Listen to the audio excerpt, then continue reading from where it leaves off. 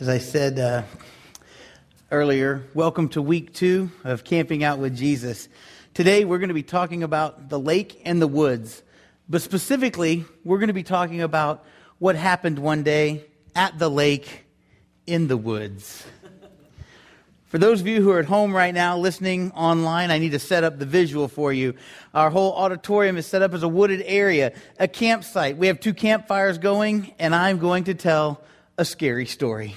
Dun, dun, dun.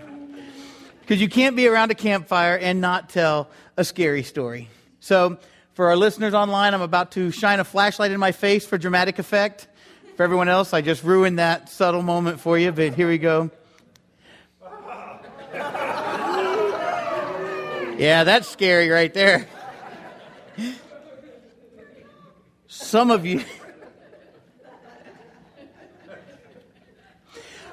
you have heard the campfire story of the man who lived in the woods. Ooh. Now, this man didn't have a hook for a hand. No, he didn't have a chainsaw or a hockey mask. But this man, rumor has it, lived in these very woods. Ooh. And he roamed around these woods. He wore the skins of animals for his clothes. Ooh. And he ate bugs that lived in the woods. He was an outcast of society. What some would call a wild man. It's my wild man face. Some might even call him a freak. This wild man was known for doing some strange and crazy things in the woods. Things that went against the culture of his day. Ooh. He preached in the woods. He preached in the woods rather than in the synagogue. Gasp. And he said things. He preached to all who would come out to the woods and listen. He preached against the religious trends of his day. And he preached of the coming Messiah. And he baptized people. Man, you guys are playing along really well. He baptized people for repentance. I told you this was scary. He even baptized the only sinless person ever to live. There'll be more on that in just a bit. He went on preaching and teaching and living this nomadic lifestyle. And at one point in his life, he was put into prison. And when he told a certain king that his lifestyle choice to marry his brother's wife was against God, dun, dun, dun, they cut off his head.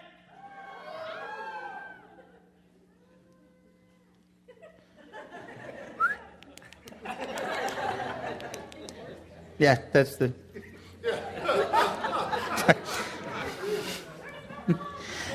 I guess they got scared in the back.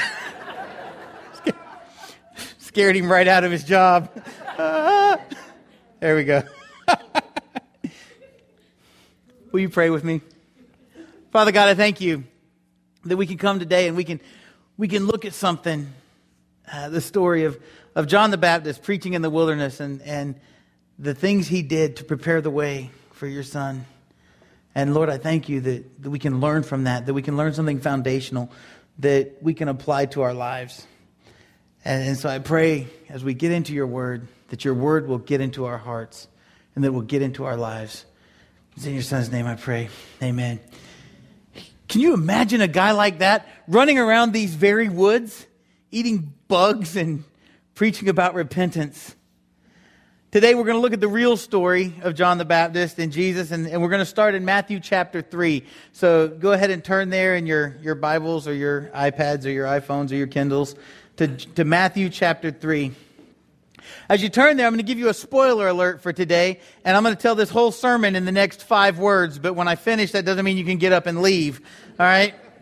Right here in 5 words, Jesus was baptized and then fasted. That's what we're going to learn about today. Jesus was baptized, then fasted.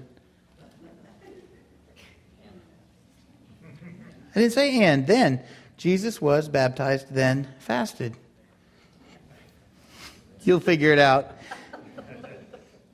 I'm not a math major, I'm a preacher. But it's more than that, and that's what we're going to read about today. Matthew chapter 3, verse 1. In those days, John the Baptist came preaching in the wilderness of Judea and saying, "Repent, for the kingdom of heaven has come near. This is he who was spoken of through the prophet Isaiah. A voice of one calling in the wilderness, prepare the way for the Lord. Make straight paths for him." John's clothes were made of camel's hair, and he had a leather belt around his waist. His food was locust and wild honey. People went out to him from Jerusalem and all Judea and the whole region of the Jordan, confessing their sins.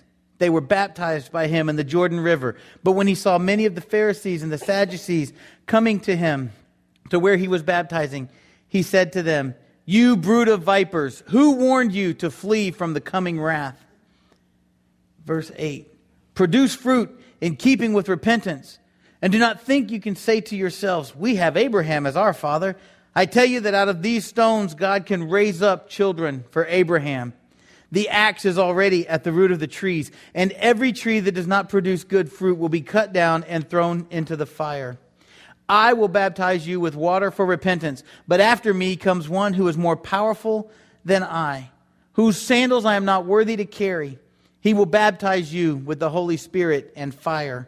His winnowing fork is in his hand, and he will clear his threshing floor, gathering his wheat into the barn and burning up the chaff with unquenchable fire." Man, I told you he preached against the religious trends of his day. He just called the Pharisees a brood of vipers. John the Baptist just told the religious leaders that they needed to repent.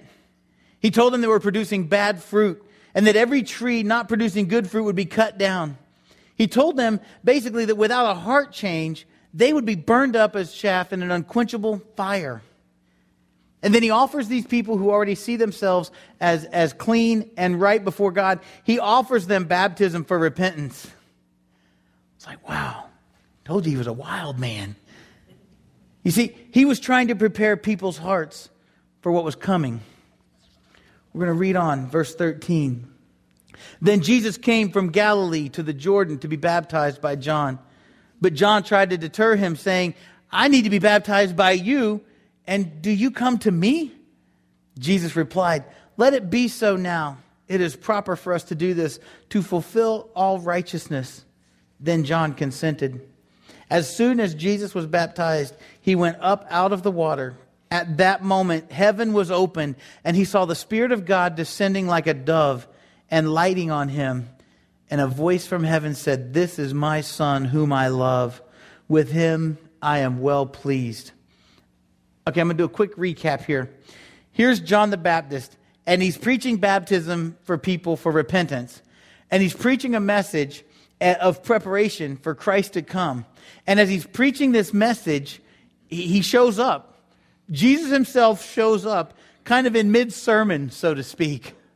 As John is preaching about repentance and about baptism for repentance and about preparing the way for Jesus, he shows up. And he said that he came to be baptized by John. But John's like, "Whoa, no, I should be baptized by you." And Jesus said, "No, let it be. It's proper for us to do this to fulfill all righteousness." And then John consented. And I'm reading through that and I'm thinking, here's the same Jesus who was with God in the beginning, when there was nothing and God spoke. Here's the same Jesus who was miraculously born through Mary. The same Jesus that had lived his life without spot or blemish. And he's coming forward and he's setting an example that would, according to Scripture, fulfill all righteousness. No one else could do that. Only Jesus. But for us today, as we hear the gospel story of Jesus' death, burial, and resurrection, it is for us to respond in obedience. And it's for us to repent of our sins. It's for us to confess Jesus as our Lord and Savior. It's for us to be baptized for the forgiveness of our sins and to receive the gift of the Holy Spirit. You see, baptism for us is not just a good idea. It is the way that God himself will clothe us in forgiveness and wrap us in his righteousness. But even for Jesus, he didn't stop at his baptism. I want to peek into Matthew chapter 4, and I have to be real careful because next Sunday is all about the whole part of Matthew chapter 4. So we're just going to look at verse 1 and 2. No reading ahead this week, okay? If you want to reread like John chapter 3, but don't read chapter 4 until next Sunday. Chapter 4, verses 1 and 2 says this. As Jesus was baptized, then Jesus was led by the Spirit into the wilderness to be tempted by the devil. After fasting 40 days and 40 nights, he was hungry. And so here we are at the lake in the woods. The lake where Jesus was baptized, the woods where he fasted, so to speak. God in the flesh came in the middle of a sermon. He was baptized. He came up out of the water. And for 40 days, he fasted. Now, if Jesus getting baptized fulfills all righteousness, then why does he need to go and fast? He's already fulfilled all righteousness. He's already perfect as you can get. Why does he need to fast? What can we learn from Jesus fasting and his experience? I found an article from a guest columnist for CBN.com named Marilyn Hickey. And she wrote about the power of fasting and prayer. Listen to how her article started. She says, fasting and prayer, didn't those go out of style decades ago? The woman who said this to me was a godly woman, a woman who had been in the church all her life, and a woman intent on obeying the Bible and obeying the Lord. She knew her Bible. She was very serious in her question. Yet for some reason, she had concluded, at least subconsciously, that fasting and prayer were no longer intended for believers in today's world. It's funny. Apparently, there are a lot of Christians that feel that way. But the truth is, Marilyn says, fasting and prayer are for today. In fact, now more than ever. You see, the combination of fasting and praying is not a fad or a novelty approach to spiritual discipline. Fasting and praying are not part of a human-engineered method or plan. They're not the means to manipulate a situation or even to create a circumstance. But fasting and praying are Bible-based disciplines that are appropriate for all believers of all ages throughout all centuries in all parts of the world. I think she hit the nail on the head right there. The combination of fasting and praying is not a fad. It's not a trendy thing. It's not something that would just be hashtagged on Twitter for a while. Fasting and praying are not part of something that we engineered as human beings. They are part of God's plan for Christians to stop and refocus and listen for Him. Prayer and fasting are tools that unleash us to be what God has called us to be for His glory. I personally think that if you're going to fast, it should be from food. Because when we move away from food, the food that sustains us, and instead we ask God to sustain us, and we replace our hunger and our thirst for food and drink with a hunger and thirst for righteousness and God's will in our lives, we will become what He intended us to be. But I also realize that we live in a world that is just, it offers instant gratification. All around our community, we have things like TV and internet and Netflix and Facebook and Twitter and fast food and Redbox for DVDs. All around us, everything we have is at a moment we can just have it. And maybe you need to fast from one of those things. The principle is the same. Maybe you've become dependent on one of those things. Set it aside for a time. Spend the time you would be doing Facebook, reading Scripture, and talking with God. Remember, just like with a food fast, the first day that you finish, you don't run to the buffet and gorge yourself. Physically, you would get sick. So if you fast from something other than food, when you finish, don't just log on to Netflix and go through a marathon of all the new release movies to catch up on what you missed. Ease back into your social medias and still keep your time with God as a focal point. Have you ever listened? I probably shouldn't ask this question. Have you ever listened to a really amazing preacher? Yeah. Not me, a good one. I mean, really, seriously, have you ever been at a conference or somewhere, maybe on the radio, you hear somebody speaking the Word of God, or you hear an author, or you read an author, and you just think, I wish I could write like that person, or I wish I could speak like this person speaks. I wish, someone that talks about how their life has been blessed in all these different areas, and you're like, how is it they live so perfectly? How is it that God has blessed them so much? I want to be blessed by that. I want to be like that guy. Have you ever heard those people? Have you ever thought those thoughts about someone who is more mature, or maybe what we would consider more successful in their Christian walk? And we just think, I wish I could be like that person. I wish my life would impact people like his life has.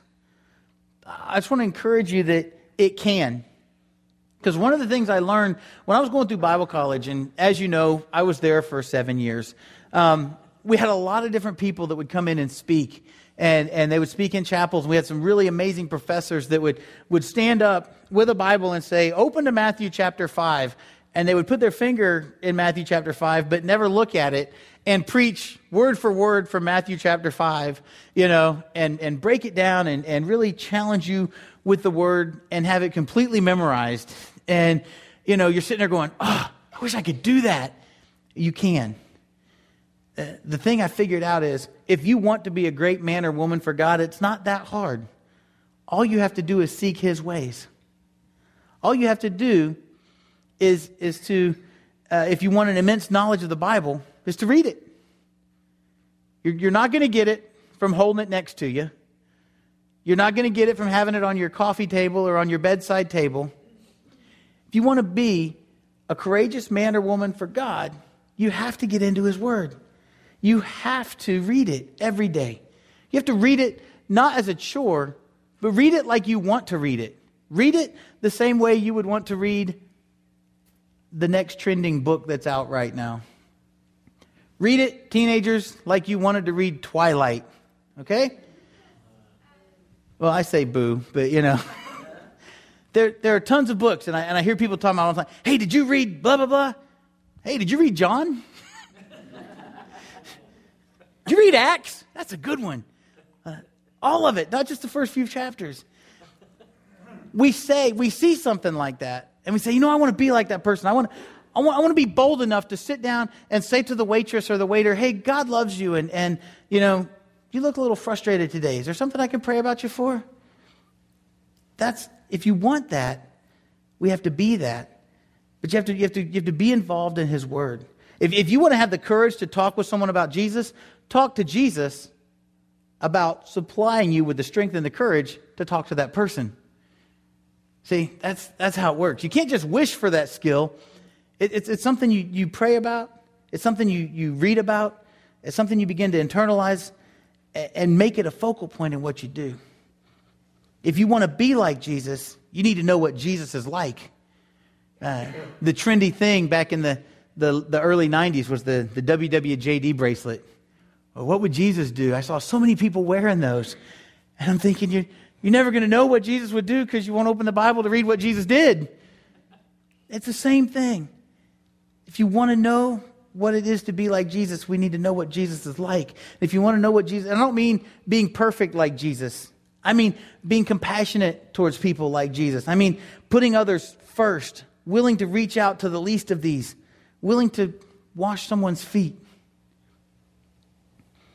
If you want to have sustainability during the hard times of your life, you need to build your foundation now. And if you're not sure how to build your foundation, one surefire way to do that is through the discipline of prayer and studying the Bible and fasting.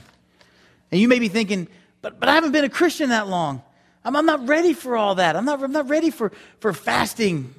I'm not ready for intense Bible study. I just got baptized not long ago. I'm just not ready for that kind of intentionality. Listen, the Bible says Jesus was baptized and immediately he went and fasted.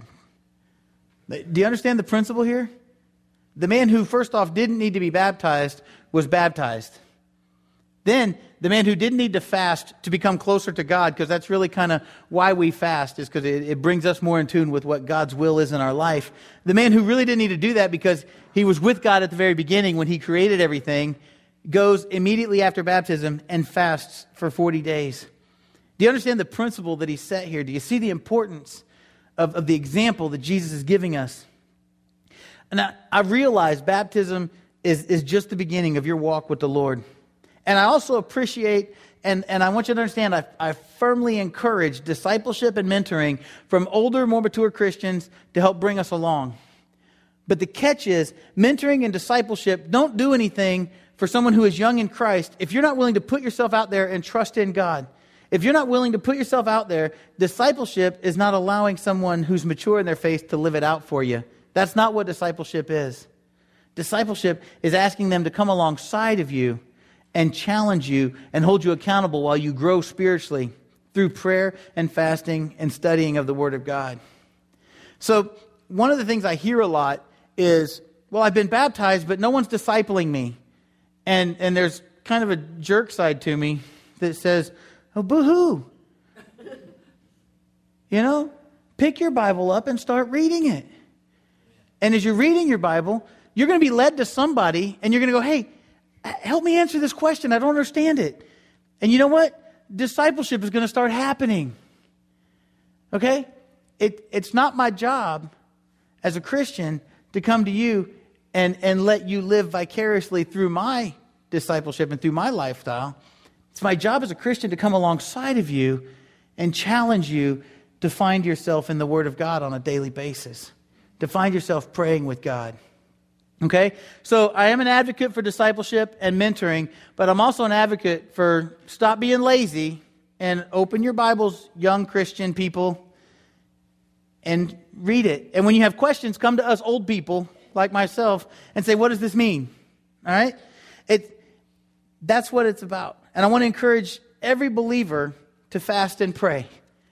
And I want to encourage you that for two reasons. First off, the Scriptures teach us to fast and pray. It's not something that just happened back 2,000 years ago. It's not something that was only relevant when you weren't sure if you knew where your next piece of bread was going to come from. Fasting didn't develop because Jesus wasn't there to feed a whole bunch of people. Okay? It's what the Bible teaches us, and it's relevant today just as much as it was then. The Bible has a great deal to say about fasting and praying, including commands for us to fast and pray. The Bible gives us examples of people who fasted and prayed. They used all kinds of different types of fasts for different reasons. All of them had varying results, but all of them were results that honored God, which makes them very positive results. As I said, Jesus himself fasted and prayed. His disciples fasted and prayed after the resurrection. Many of the Old Testament heroes and heroines of the faith fasted and prayed. King David fasted and prayed. Esther fasted and prayed. The followers of John the Baptist fasted and prayed.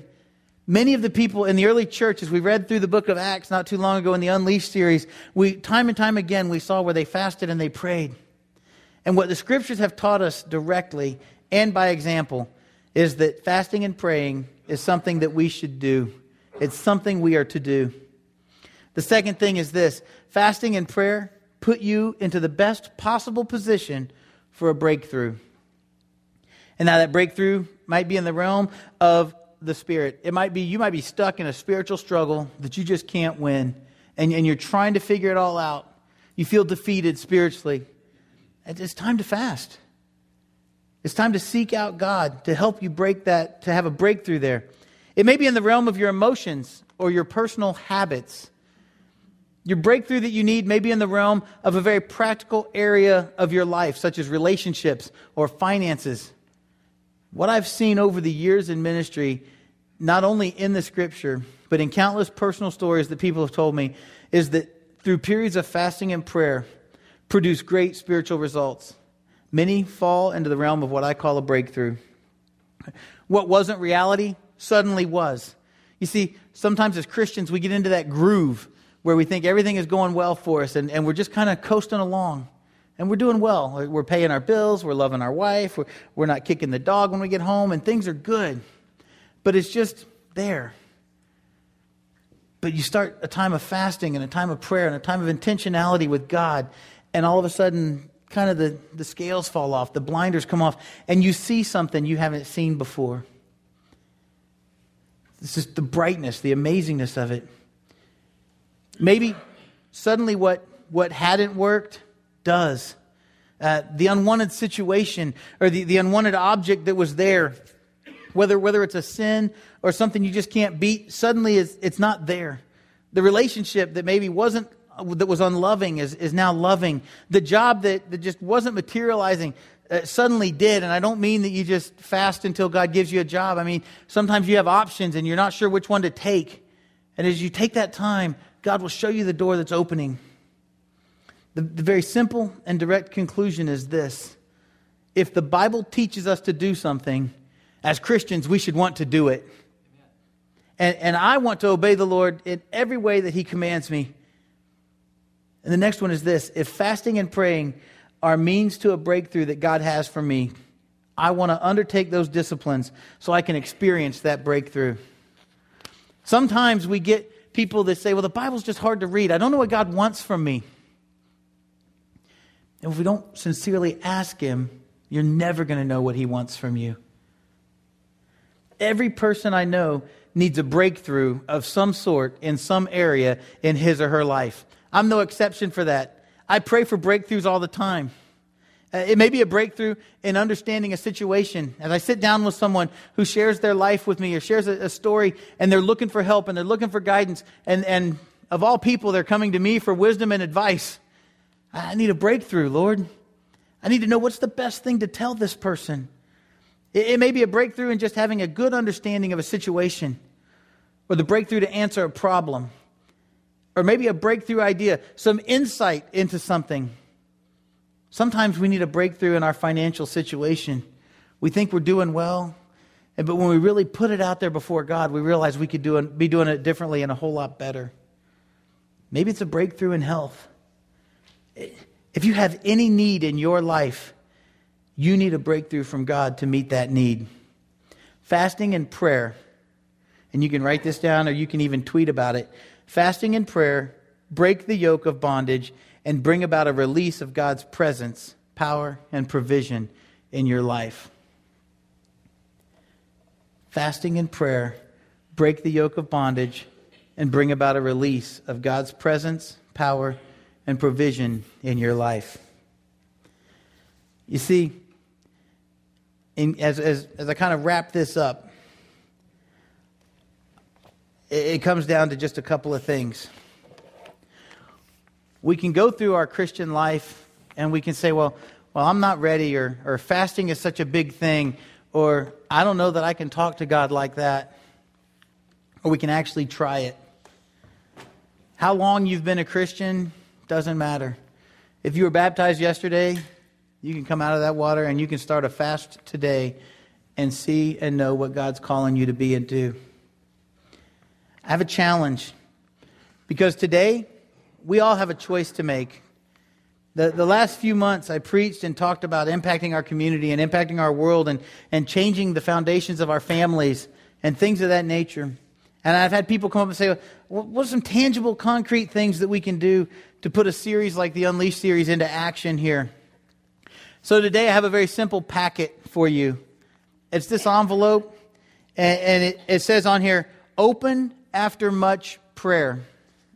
Okay? I want everybody to take one of these home today. Put it in your Bible, put it somewhere, but I want you to keep it where you're going to pray about it, where you're going to see it, where I want this to kind of just haunt you, that you'll see it, and I haven't prayed enough yet to open that. Okay?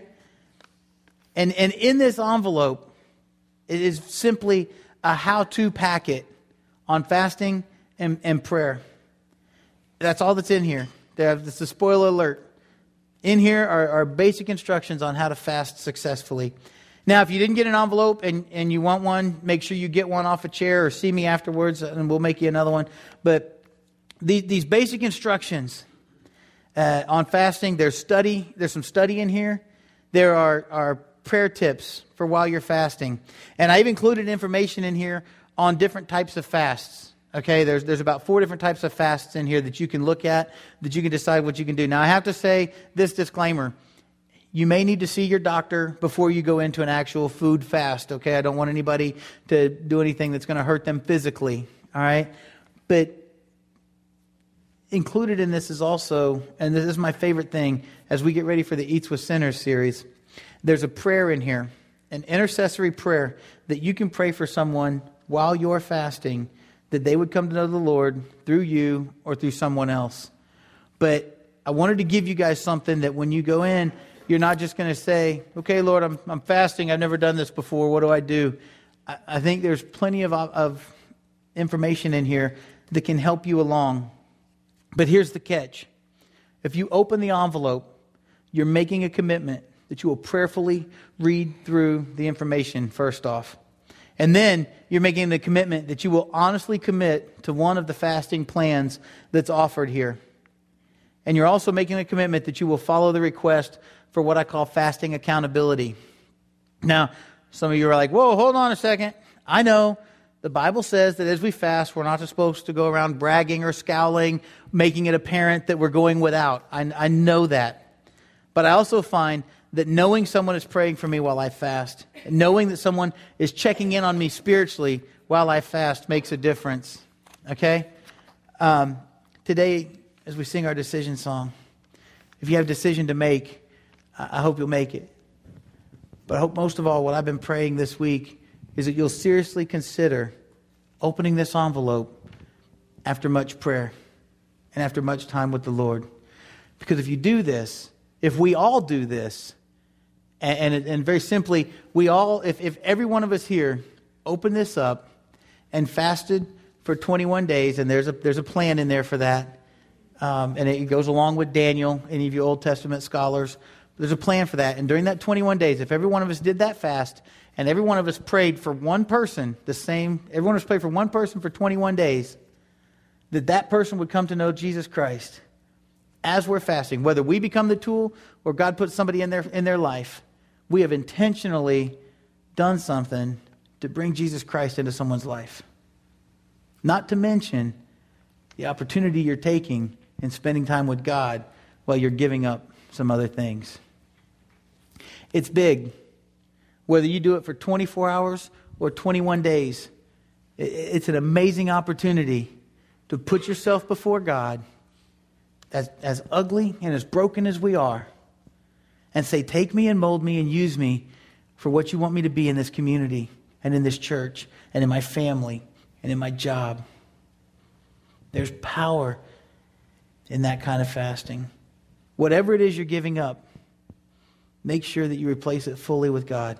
And don't run back to it as soon as you're done, okay? Don't gorge yourself on whatever you've given up. It's not Lent and it's not other things, okay? We're putting God where He belongs, the focal point of our lives. We all have decisions to make. Whether your decision is a first-time decision for baptism, or if you need prayer, the elders are here, we can pray with you. But today I pray that the decision we make as a congregation will be to plan a time for fasting and prayer. Will you go ahead and stand with us and sing as you decide